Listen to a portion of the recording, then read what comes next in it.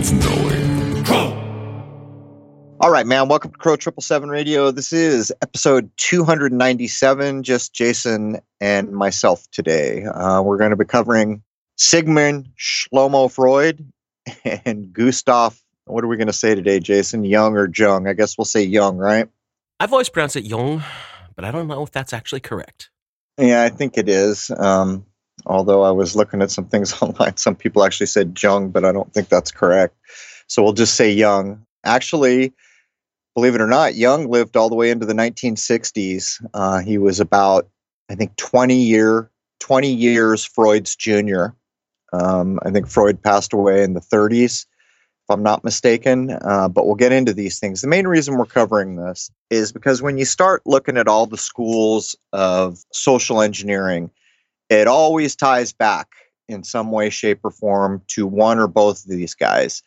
It doesn't even seem to me that there's agreement on what one or the other believed. I mean, I even just this morning as we sat down to do this, already had the notes, already read them. I'm going from site to site, and it's almost like one site says one thing, and then the next one says the exact opposite. But what we can be sure of is that this is the benchmark where people started to realize that the human mind was, I guess I don't want to say hackable yet, but that's basically what we're talking about. Anyhow, Jason, welcome. And, well, it's a nice morning for me, but I don't think it is for you. It's cold, and all the snow that fell a day ago is ice now. We were supposed to record yesterday, but the snow brought down the internet all yesterday, half of the day yesterday. But anyhow, do you have anything, or are we going to jump in? You want to make any comment on these psycho dudes? Well, I will in a moment, but yes, I actually have an announcement now that I got details. Okay. Our friend Karen B., who put on the Flattoberfest event back in October, she is putting on something called the Solar Return Festival, I guess we could call it. And this is more of a music and arts thing as opposed to a conference.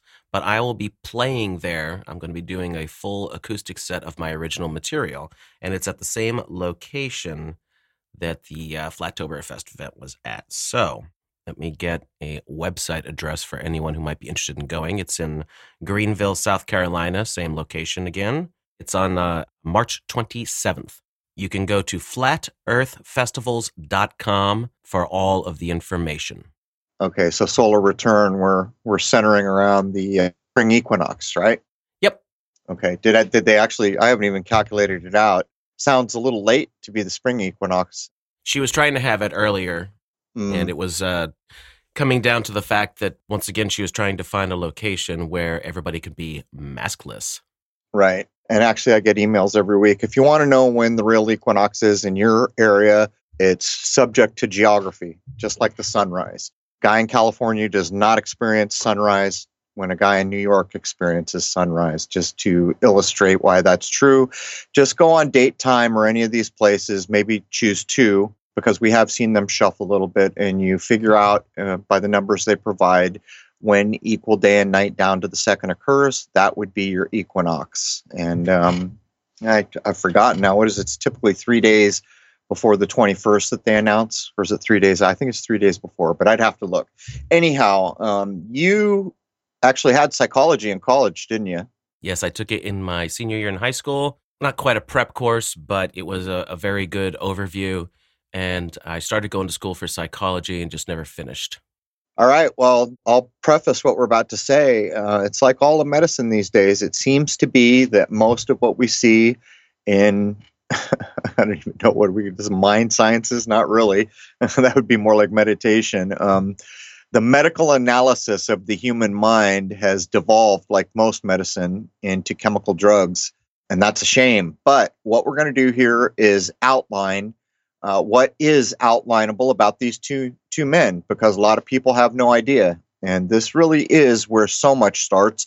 And I would go so far as to say probably places like Tavistock and the Frankfurt School based the real world experiments they did, at least to some degree, on the work of one or both of these men.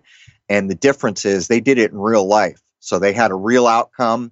And they came up with things that they could replicate, and they knew they could replicate it. But my guess is most of it starts with these two men. Anything you want to add before we jump here? Well, we're talking 30 years ago that it's been since I've been in school. And we were talking a little bit before we got on about how it's all drugs, drugs, drugs now. And while that was starting to be kind of a thing, that wasn't the main push when I was still in. I think that started throughout the 90s as the Yep. be all end all is just throw a drug at it. Obviously, Prozac was around, things like that. But the idea I got wasn't that you're just trying to drug somebody up and dull their mind. It was still more about, hey, try and find the root of a problem, talk it through, counseling. I even took sociology and things like that. So it seemed to be more of a humanitarian aspect in 1991 when I would have been there, as opposed to drug the living shit out of somebody now. And if that drug doesn't work, we've got 600 more behind it.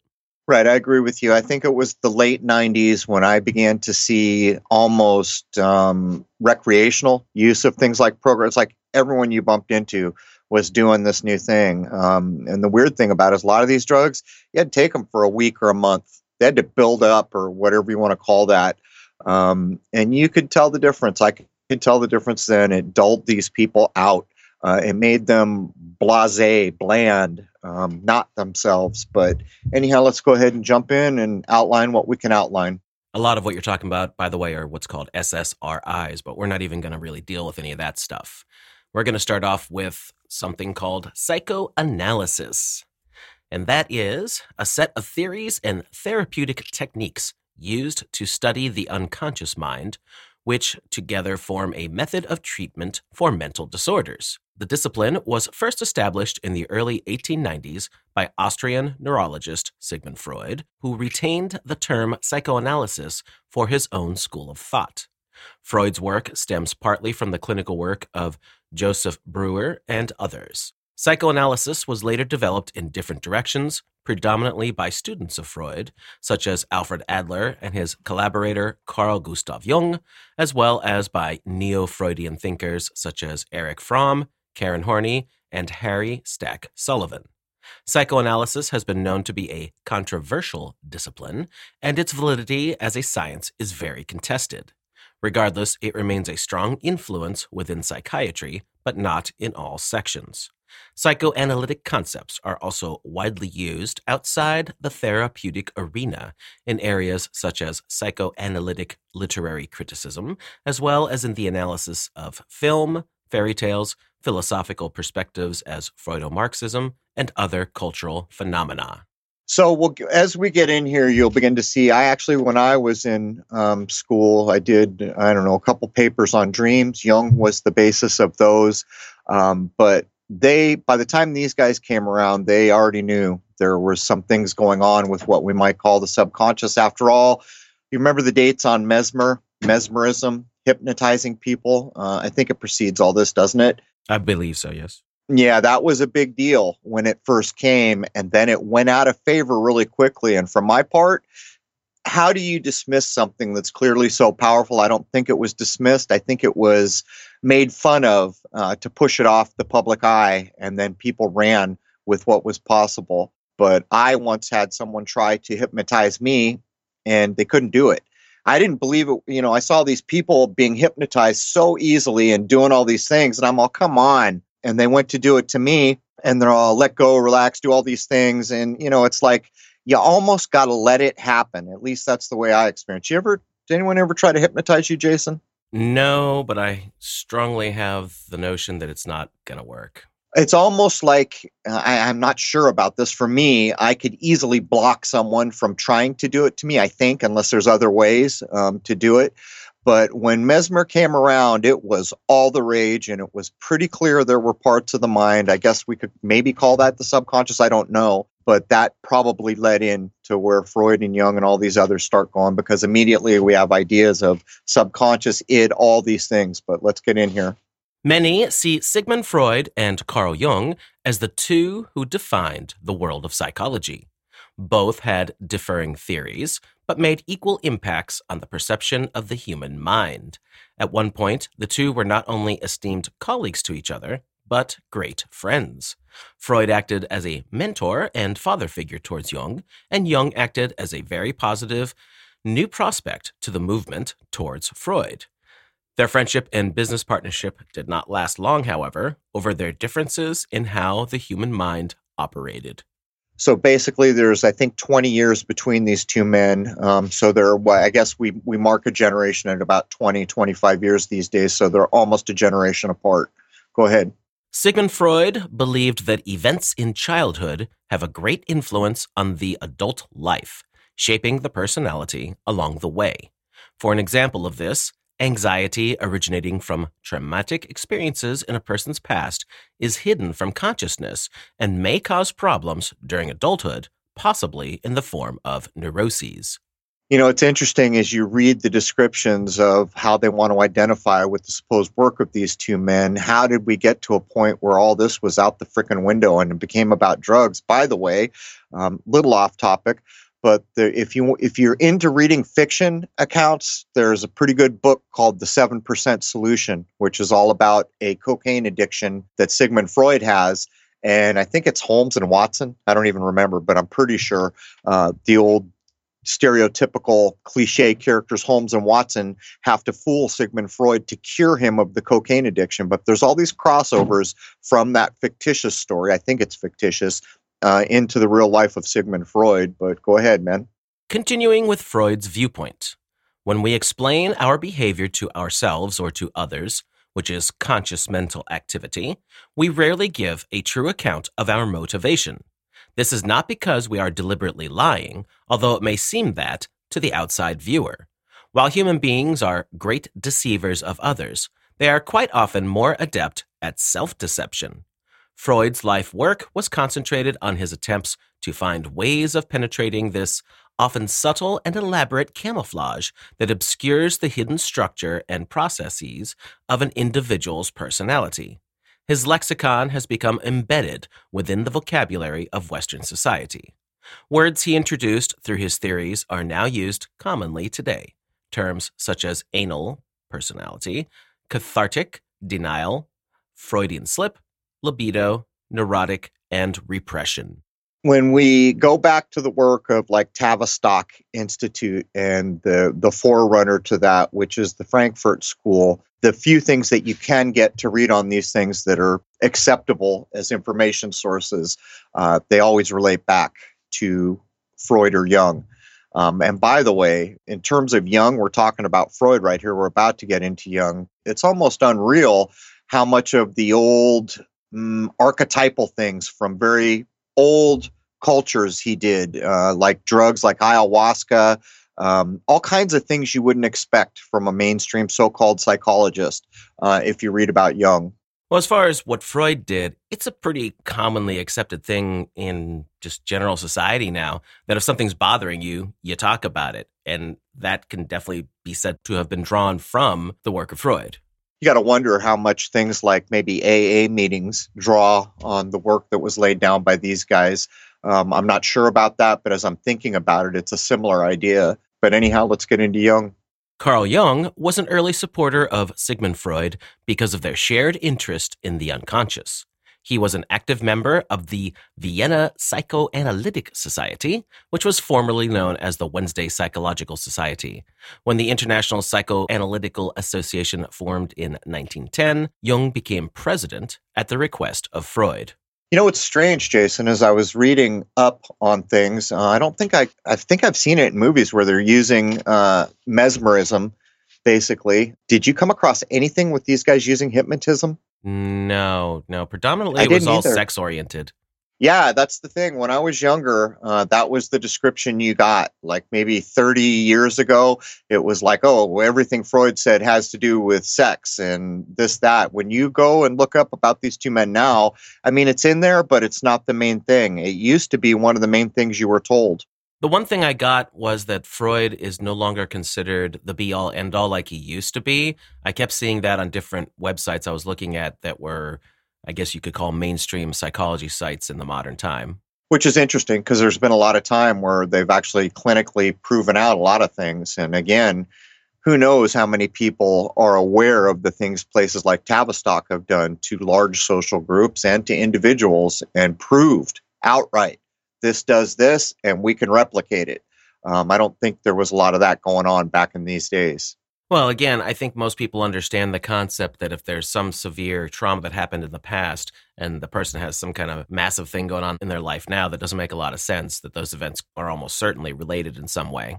To me, when I think about it, I always think of Jung with like the archetypes and relating to very old kind of primitive cultural traditions that he got into that. I want to say ayahuasca, but I don't think that's the right thing, but things like that. And to me, that's a safer bet, isn't it? Because you have cultures who have been doing these things, so there's clearly something going on there. And I did read quite a few places that I don't know if I'd go so far as to say defamed Sigmund Freud, but it's on the edge of that, like not as important as he used to be. The one thing I would take away from all of this already, because I had to look at so much with these two men, is that they're both right in a lot of aspects. And the human mind is so complex at times that you can apply either or of their concepts, and it can probably yield some decent results. Well, it's kind of ironic that these two men are involved in the mine, and yet they couldn't come together or get along. Their ideas differed, so they had a falling out. It's a bit ironic. Well, I guess that speaks to ego. Didn't they write a book about that? I think so. Yeah. Probably several. That's what I'm saying. Disagreements between the two men began in 1912. While on a lecture tour of the United States, Jung publicly criticized Freud's theory of the Oedipus complex and his emphasis on infantile sexuality. The following year, an irrevocable split came between them, with Jung going on to develop his own version of psychoanalytic theory. Most of Jung's assumptions of his analytical psychology reflect his theoretical differences with Freud's. For example, while Jung agreed with Freud that a person's past and childhood experiences determined future behavior, he also believed that we are shaped by our future, or our aspirations as well. Freud developed a topographical model of the mind in which he described the features of the mind's structure and function. Freud used the analogy of an iceberg to describe the three levels of the mind. And, that's always sat okay with me. What you're getting from a person on the surface is certainly only a small part of what makes them up as a human being. That makes perfect sense to me because human beings are so complex. There's so much to them. And I don't know what terms you want to lay on them between conscious, subconscious, all that stuff. But there's certainly something to it in that regard. For me, I would be interested to hear, to me, what I'm aware of the things that I've looked at in my lifetime, the highest mind sciences have to go to the cultures that were big in meditation. Almost unimaginable, some of the things they claim can be done by a very high meditative mind. I wonder what they think of all this. And are we actually looking at another thing where this has been hyper-materialized in the land of science, or is it something else altogether? I don't know. But we're talking about the mind here, and how is it that it was back in the day, there might not have been that much contact to places, but even places like Tibet early on in these men's lives, their whole existence was based on the idea of meditation, and they're claiming they could do things that are almost magical in nature, but the reason it's acceptable to think that it's probably true is they're not the only culture that are making these claims. You can go to India, you go all over the place. To me, that's the highest mind science. So my point would be, I wonder what their impression of the work of these two men is. Meditation's an interesting concept. It's almost like self-reflection or self-analysis, and it's incredibly useful if you can do it and keep to it for restructuring your mind and making it more disciplined. And therefore, if you have some sort of traumas or something you're trying to deal with, meditation can help deal with those without an exterior force acting on it. You're dealing with it in your own way. You're helping your own internal chaos become less chaotic. I forget, actually, the Dalai Lama had said that it was a dying art in public not too long ago. I think it starts with a T. I forget the name for the supposed practice. Go look up the Tibetan ejection of consciousness or other things like these. It's pretty unbelievable. And even reading things like the Tibetan Book of the Dead, where they're trying to outline what a human, I don't know, what do we call it, a soul experiences after death, and the idea that you can escape this cycle that we're all stuck in. That's the claim of a lot of older cultures. That all comes down to mind. And when you start reading, it goes so far beyond the meditation that we think we recognize, or the way meditation would be beneficial in, a Western culture like we've come up with. When you really start reading about it, even the lineage for these things to be valid had to be tracked back to the first person they were aware of that did it. But it almost looks, when you look at what they're claiming they accomplished, which, by the way, here's a good example. Everyone knows the Flamel woodcut. You can look it up. There's a little dude. It's an old alchemical woodcut. I think it's a woodcut. You can see the picture. A little dude is poking his head out through the firmament to see what's beyond. This also is an allusion to what supposedly could be accomplished by a high meditative master. That we cannot leave this place, this sealed hermetic flask, supposedly with our bodies. But in meditation, all bets are off, to the point where I've read accounts that when you're dreaming, you leave this place. Whether it's true or not, I can't tell you. But I'm just saying, it almost feels to me like this became very cold analytical. Maybe I won't go so far as to say materialistic, but how is it that men so into what's going on with the mind wouldn't have made contact? And maybe I'm speaking out of school here, because I wouldn't be surprised to learn Jung did it. Breaking down Freud's model, on the surface is consciousness, which consists of those thoughts that are the focus of our attention right now. This is seen as the tip of the iceberg above the water. The preconscious consists of all which can be retrieved from memory. The third and most significant region is the unconscious. Here lie the processes that are the real cause of most behavior. Like an iceberg, the most important part of the mind is the part you cannot see. The unconscious mind acts as a repository, a cauldron of primitive wishes and impulses kept at bay and mediated by the preconscious area. There's something to all this, and the old way they used to advertise proves it. They would flash half a frame in a film roll of something that your subconscious provably picks up on, but your conscious mind, it goes by too quick. So, these things to me are not arguable. I just wonder if it's so cut and dry where you're going down to 3 levels. I wonder how the older cultures would have viewed it, but it's very interesting. And again, did all that subconscious advertising come as a result of the work of these two men? I don't know, Jason, but I think there's probably a connection there. Right. I don't necessarily agree that they can be cut and dry totally either, certain levels and things like that, but there's probably depths to the human mind. There's no doubt that there's depths to the human mind. And Freud definitely had one thing right, and that's that sex is a very strong concept tied into the core of all human beings, or else advertising, especially how bad it is today, wouldn't work the way it does, because sex sells. Right, and you bring up the point. So I went looking, because when I was younger, the idea that it was all about sex with Freud, I read on the other side that Jung accepted sex, but more as a energy in general. Do you know the differentiation between the two viewpoints? Not off the top of my head, I don't. But there's no doubt that sex as a concept is intricately tied into what makes us human. No doubt. And again, that was part of the subconscious tests that were done with film and is maybe the basis for TV. Think about a modern TV where your hertz rate, you can look at the back of your television. By the way, hertz is a new word in my lifetime that became popular. I guess it precedes my lifetime, but it became used popularly in my lifetime. Used to be cycles a second. And if you think about it, why the hell are we saying hertz? It's a dude's name, by the way, related to JFK, by the way. Why are we saying hertz? Words have meaning. Cycles per second is actually descriptive and tells you a thing about what you're talking about. Hertz doesn't do any of that unless we're talking about hurting people. My point is, on a modern electronic television, if you look at the hertz rate, that is basically whatever that number is. If it's 100, if it's 200, whatever it is how many times a second that signal is blinking, flashing in your face. So think of all the possibility for subconscious carrier waves and these simple tests that we saw back in the 70s, where they actually ran films and they would put a penis on half a frame and they would measure that the subconscious of the audience picked up on that and that the human beings that viewed it were affected in some way. Now think about where we are now. I mean, back then, what was the rate? 24 frames per second, I think we're dealing with in classic film. It went up around 30 modern day, but you can still find film at 24 a second. Your television's going over 100 if your hertz rate's over 100. Some hertz rates, I believe, now are up over 200.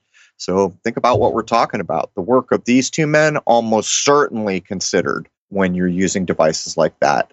24 frames per second is still common for normal film, such as television, movies. 48 frames per second is used if a hyper-real look is desired, but the hertz rate, the refresh rate for the standard televisions and things like that is 60. But you can get into much faster refresh rates, and people do so with video games, which is why they're so mesmerizing for a lot of people. By the way, if hertz is viewed as a bad thing, possibly, what is kilohertz? Yikes. Well, video games, you bring up a good point. The young generation spends hours and hours and hours looking at those things. And I get emails all the time about things people see in video games, the kind of programming ideas that are inserted. What's going on in the things that only your subconscious is picking up on? And by the way, you and I covered as an example one time, you knew a guy making video games where they went into a slaughterhouse to record pigs screaming, and they used that in their soundtrack for a basically young people's video game. Well, what's that do to your subconscious? Just saying. Oh, yeah. That's, oh, God.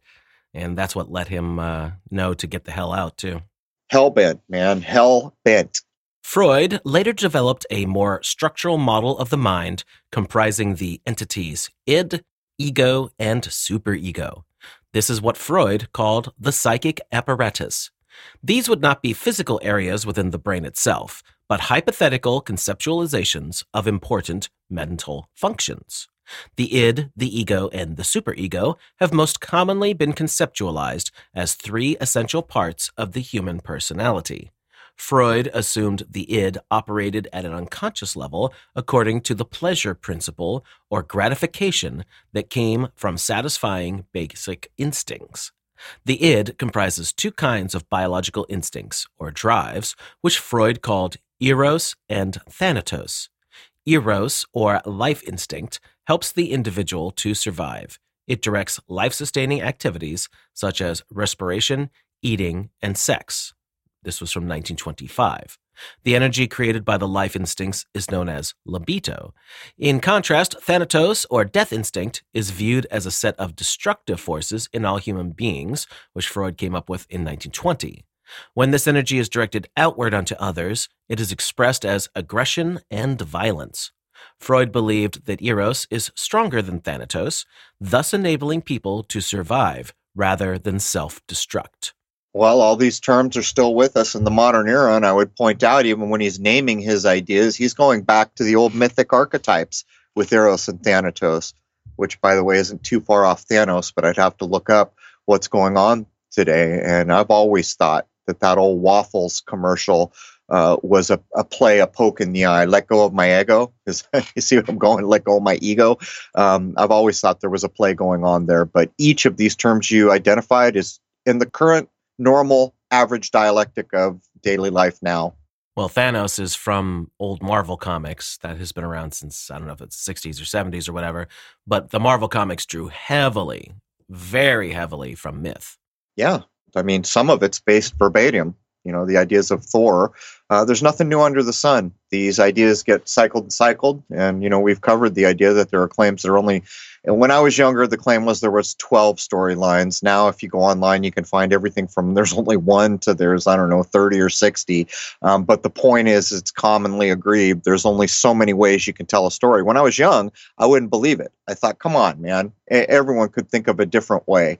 But as I began to look at it and how stories are broken down, you begin to realize things just get reused and repackaged and spruced up or changed a bit. And even here, when Freud is naming his things, he's going back to, I would have to call that Greek myth, but I need to look it up to know for sure. And those storylines have been discarded a lot of times with modern film and storytelling and all that, which is why they seem so vapid. Yeah. Yep. The ego develops from the id during infancy. The ego's goal is to satisfy the demands of the id in a safe and socially acceptable way. In contrast to the id, the ego follows the reality principle as it operates in both the conscious and unconscious mind.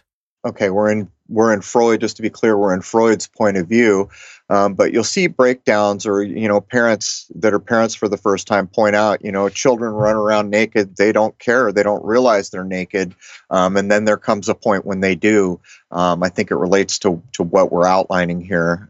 And by the way, again, this is Freud's point of view, not Jung. The superego develops during early childhood when the child identifies with the same-sex parent and is responsible for ensuring that moral standards are followed. The superego operates on the morality principle and motivates us to behave in a socially responsible and acceptable manner. Okay, go ahead. The basic dilemma of all human existence is that each element of the psychic apparatus makes demands upon us that are incompatible with the other two. Inner conflict is, of course, inevitable. For example, the superego can make a person feel guilty if rules are not followed. When there is a conflict between the goals of the id and the superego, the ego must act as a referee and mediate this conflict. Freud stated that the ego can deploy various defense mechanisms to prevent it from becoming overwhelmed by anxiety. Well, I guess if there's any validity to any of these ideas, if people still accept them or prove them out in some meaningful way, it starts to speak to people you might meet on the street. I don't know, or even the people who run this place. A lot of people describe them as psychopathic because they don't seem to have any consciousness, or they don't feel guilty about anything. Well, the concept of following the rules is something that always sticks out to me, because what someone accepts as rules in an acceptable manner is extremely subjective. For instance, all the nonsense going on today, you and I both view it the same way, that while they may be making rules about this stuff, we both think it's total poppycock and don't feel bad in the least about not following it. Well, that's the thing. There are very few rules that I accept at this point, and what I realize is in common life, and this is the problem with corporation. Corporation never sits still. They could have their best year ever at anything they're doing, and guess what? They're all going to come to the table next year and figure out how they can take it further, do more, even sometimes at the detriment to their own effort. They just can never sit still and say, okay, we've accomplished all these things. It always has to go further. And what that means is, in the corporate kind of construct, more rules, more policies, more, and unfortunately, as we pointed out, this is what governs our worlds now. That, our municipalities are corporations, or supposed federal government is a corporation. And it just gets to a point where this is unsustainable and it's unnatural. And when you look at how Freud is trying to identify these ideas, it goes to show you, how can you possibly wrap those ideas around so many frickin' rules that, I don't know, how many volumes of books does it take to write them all now? Hundreds and hundreds of volumes, all the rules and policies that we're supposedly subject to. It's not possible for a human being to understand them all. That's how many we have. Right. If you look at what's passed for laws every day, it's outrageous. Tax codes alone are out of control. Which are not laws, but it goes to show it does fit the moniker of rule that we're putting down here. But I don't count myself as subject to these things. It's unnatural. That's how I've started to define a lot of things, is if I feel it's natural, I'll consider it. If I feel it's unnatural, I'm not interested in even considering it. Freud sought to understand the nature of sexuality by retracing the sexual history of his patients. This was not primarily an investigation of sexual experiences. Far more important to his investigations were the patient's wishes and desires, their experience of love, hate, shame, guilt, and fear, along with how they handled these powerful emotions that all humans possess. These studies led to the most controversial part of Freud's work, his theory of psychosexual development and the Oedipus complex. Freud believed that children are born with a libido, or a sexual pleasure urge. There are a number of stages of childhood during which the child seeks pleasure from a different object. So what's ironic about this is this work had to have started at least near the turn of the 1900s, maybe into the 1800s. And we're told that people were very conservative. So how honest an account could you have got? That's what I'm wondering. Because if you're not getting honest accounts, you're not getting good data. And we are told from that period of time, these are not things that were just laid out on the table openly, particularly from the fairer sex or the feminine gender. And again, I've read accounts where drugs were used to try to break down this. I don't know if it was with Freud or at a later date, and this may relate to the 7% solution. I'm just not sure. I've forgotten. It's been so long since I've looked at it. But think about what we're saying here. End of the 1800s, early 1900s, to get open, honest data on sexual ideas. Was that a possible thing? Was it commonly easy to achieve? There are a lot of people who have also leveled the accusation at Freud that he was really obsessed with sex in general, just a bit of a deviant, you might say, and just looked too hard into sex because that was his own desires. I guess that's up to interpretation. Well, let's think about what we're being told here. They're saying this shapes a human life and a human mind. Well, he's a human being, so how is he not subject to it? So I think you have to look at that avenue, right? But unless I went back and actually looked exactly how this was being done, what was being asked, and I'm sure people have, but again, 20, 30 years ago, when you heard about Freud, you were told, oh, it was all about sex with Freud. That was the viewpoint back then. By the way, this is the work, all of this, that Edward Bernays took and applied to the concept of advertisement and social manipulation. Well, there's another strong indicator that there was a there. And what is the relationship between Freud and Bernays? Double nephew. There's that. How is it that these kind of iconic pillars of our so-called history always come from the same circles and the same families? Goes to show you, all the world's a stage, man. And for the most part, we're not the people picking the actors. The psychosexual stages are oral, anal, phallic, latent, and genital. Freud put forth that to be psychologically healthy, each stage must be successfully completed. Mental abnormality can occur if a stage is not completed successfully, with the person becoming fixated in a particular stage. This particular theory shows how adult personality is determined by childhood experiences. I think a lot of people in the things I was reading want to say, oh, this is just all his sexual hang-ups and it's all sex. But let's make an obvious observation here. It wasn't too long ago, I was looking up the number 2 site visited in the world. It was a pornography site. So really, and not only that, look at the work I did on the Zodiac, where I knew it had been changed and I went into work and then I determined why it had been changed, how it had been changed. The new stations of the Zodiac that were added in for our era, and at maybe the root of those ideas, it's about sex. And look at the world around us constantly right now. I mean, how is it that we've been here so long and we're not balanced, or at least currently in our era, the idea of male and female is still not a very balanced thing. How can that be? We've been together here for so long. You think we might have worked a few things out, but I don't know if his ideas about sex are acceptable, have been used, have been proven. But I can tell you that sex is a huge part of the existence in our current era. And the number 2 visited site in the world as of, a month or 2 ago, pretty much proves it. Well, I think it's common knowledge at this point that the internet proliferated because of pornography. But you can see that there's a lot of reality to this kind of work, whether it could be nailed down to specifics exactly from Freud or not, well, whatever.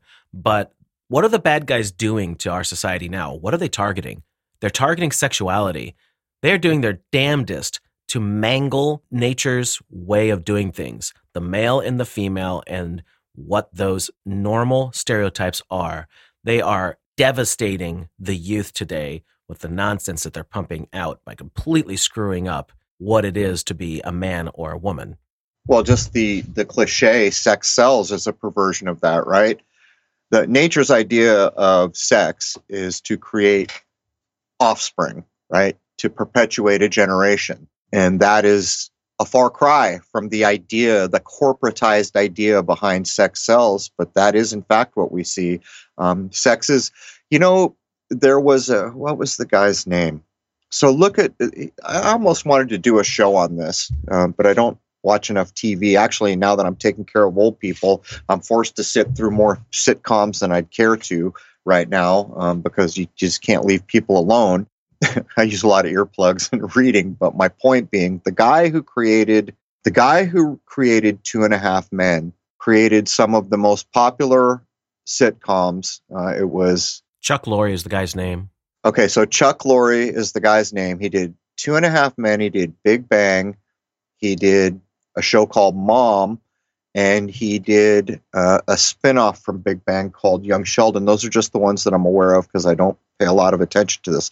But what I do know, because I have older members of my family who do watch sitcoms, is the trajectory has been to the gutter. From the time Two and a Half Men, which could be very racy and kind of rude in its delivery, by the time you get to Mom, it's almost unreal how lowered the existence of the portrayal of a human being in the United States has become. Almost like we live our life in the gutter. And here again, we see, what does TV do? Why is TV portraying these things? And I think it comes back to the idea of the movie Idiocracy. When you're exposed to this at a level that doesn't go away, after some time, it becomes normalized. And so when your hopes and dreams are dragged in the gutter for decade after decade, your hopes and dreams pretty soon are residing in the gutter. And that's exactly what's going on here.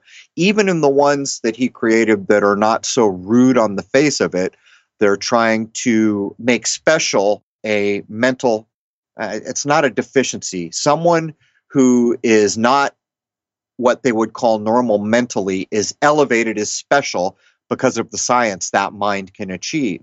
And again, there's agenda behind all of it, to the point where they took the individual character I'm talking about and they did a spinoff to start with his young life, just to show you that these are the smartest people in the world.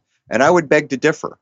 Because you're good at science or you're good at math does not make you the smartest person in the world, does it?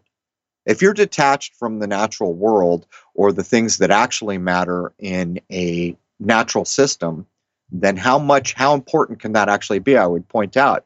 But I mean, I don't know if you're with me here, Jason. The ideas that Freud laid down, they have to have found their way into all this kind of gutter sledding of sitcoms, I guess would be a good description. Oh, sure. And man, these sitcoms are a good example to see where the controllers are at with their destruction of our society. Big Bang is pretty harmless in comparison to some of the stuff being cranked out today. And even that's got some pretty messed up concepts laced through it. Well, they're all the most educated among us. They're PhDs. And what are they interested in? Dressing up in comic books. So even the subtext is lowering. Like I grew up with people who were PhDs and who taught at the college level, and they were not playing with dolls and interested in comic books. They were engaged in what they considered to be serious endeavors. The idea of an adult man or an adult woman in that period of time, 70s into the early 80s, is a far cry from what's being portrayed in Big Bang. So even the subtext is aiming for the gutter, bringing you down, making everything childish or cheap or, I don't know, diminished in general.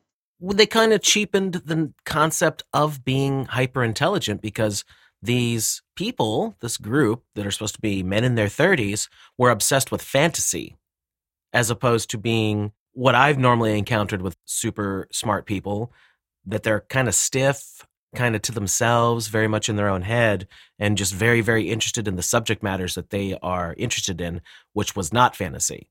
That's not to say you can't have that as an enjoyment. I mean, sure, entertainment's fine, but when it's your obsession, something's up. Well, let's think about the few cultures we have that actually have a ceremony that tell you it's time for you to grow up. The bat mitzvah or bar mitzvah, and I don't know a lot about it, but I'm reasonably sure it happens at age 13, where you're told, and I think this might be the verbatim words, I'm not 100% sure, but now it's time to put away your childish things at age 13. The implication there is if you're a boy, now you're a man. Well, what's that mean? What can a man do that a boy cannot? That's age 13. That culture is doing it, and yet the very industry that follows these cultural constructs is putting out shows where men in their 30s still have not put away their childish things and actually never will. There will never come a stop point. And not to stereotype, but that particular culture is behind a lot of these fantasy elements that are pushed on everyone else. There's very few. Like I think maybe the quinceañera is one of the other couple of places I can think of where young people are basically told, okay, we're at a crossroads here. You're not a little kid anymore. And think what a difference that would make in a society if cultures in general had held on to that idea, whatever age it might have been. And it goes to show you, and yeah, the very people who follow these cultural constructs are intricately tied to the entertainment that is showing the exact opposite and aiming for, I mean, I don't know another way to describe it, low-minded gutter content, basically, and childish to boot. Dream analysis. Freud considered dreams to be the royal road to the unconscious, as it is in dreams that the ego's defenses are lowered so that some of the repressed material comes through to awareness, albeit in a distorted form. Dreams perform important functions for the unconscious mind and serve as valuable clues to how the unconscious mind operates. There's something critically important about dreams, and I've looked at it. I've written papers on it. I was interested all the way back in school, and Jung was the person that I based that research on back in the day. That was a long time ago in the 90s. But dreams in the current context of what I've been reading, there are claims in, I guess, they're almost Hermetic, almost Christian mystic, this kind of vein, maybe, because I don't think they per se fit. The idea is that when you're in dreams, you can actually leave this place. And whatever someone might choose to accept that means is up to them. But I don't think there's any getting away from the dreams are very special, even in the context of the older cultures that we hear about where they were big on interpreting what a dream might mean. And I think this is one of the places where the Freud and Jung fell out a little bit, is what dreams mean. Well, there's no doubt that whatever part of the mind dreams exist in, it's a powerful thing, because anyone who has suffered major trauma will almost certainly relive this trauma in some parts, at least, in their dreams, which is why sleep issues are a frequent problem with people who have suffered trauma, especially if it's recent. Freud attracted many followers who formed a famous group in 1902 called the Psychological Wednesday Society. The group met every Wednesday in Freud's waiting room. As the organization grew, Freud established an inner circle of devoted followers, the so-called committee. At the beginning of 1908, the committee had 22 members and renamed themselves the Vienna Psychoanalytic Society. Is this where all the work they'd done starts to go south? Is this where they start making pamphlets for Bernays to use later? I don't know, but it all sounds a bit, I don't know. What do you think? Well, whomever was there, I'm quite certain they got the attention of higher-ups, let's say, and we're talking about the time when these think tank organizations are starting to come around. So did they tap into the work of these people? I absolutely think so.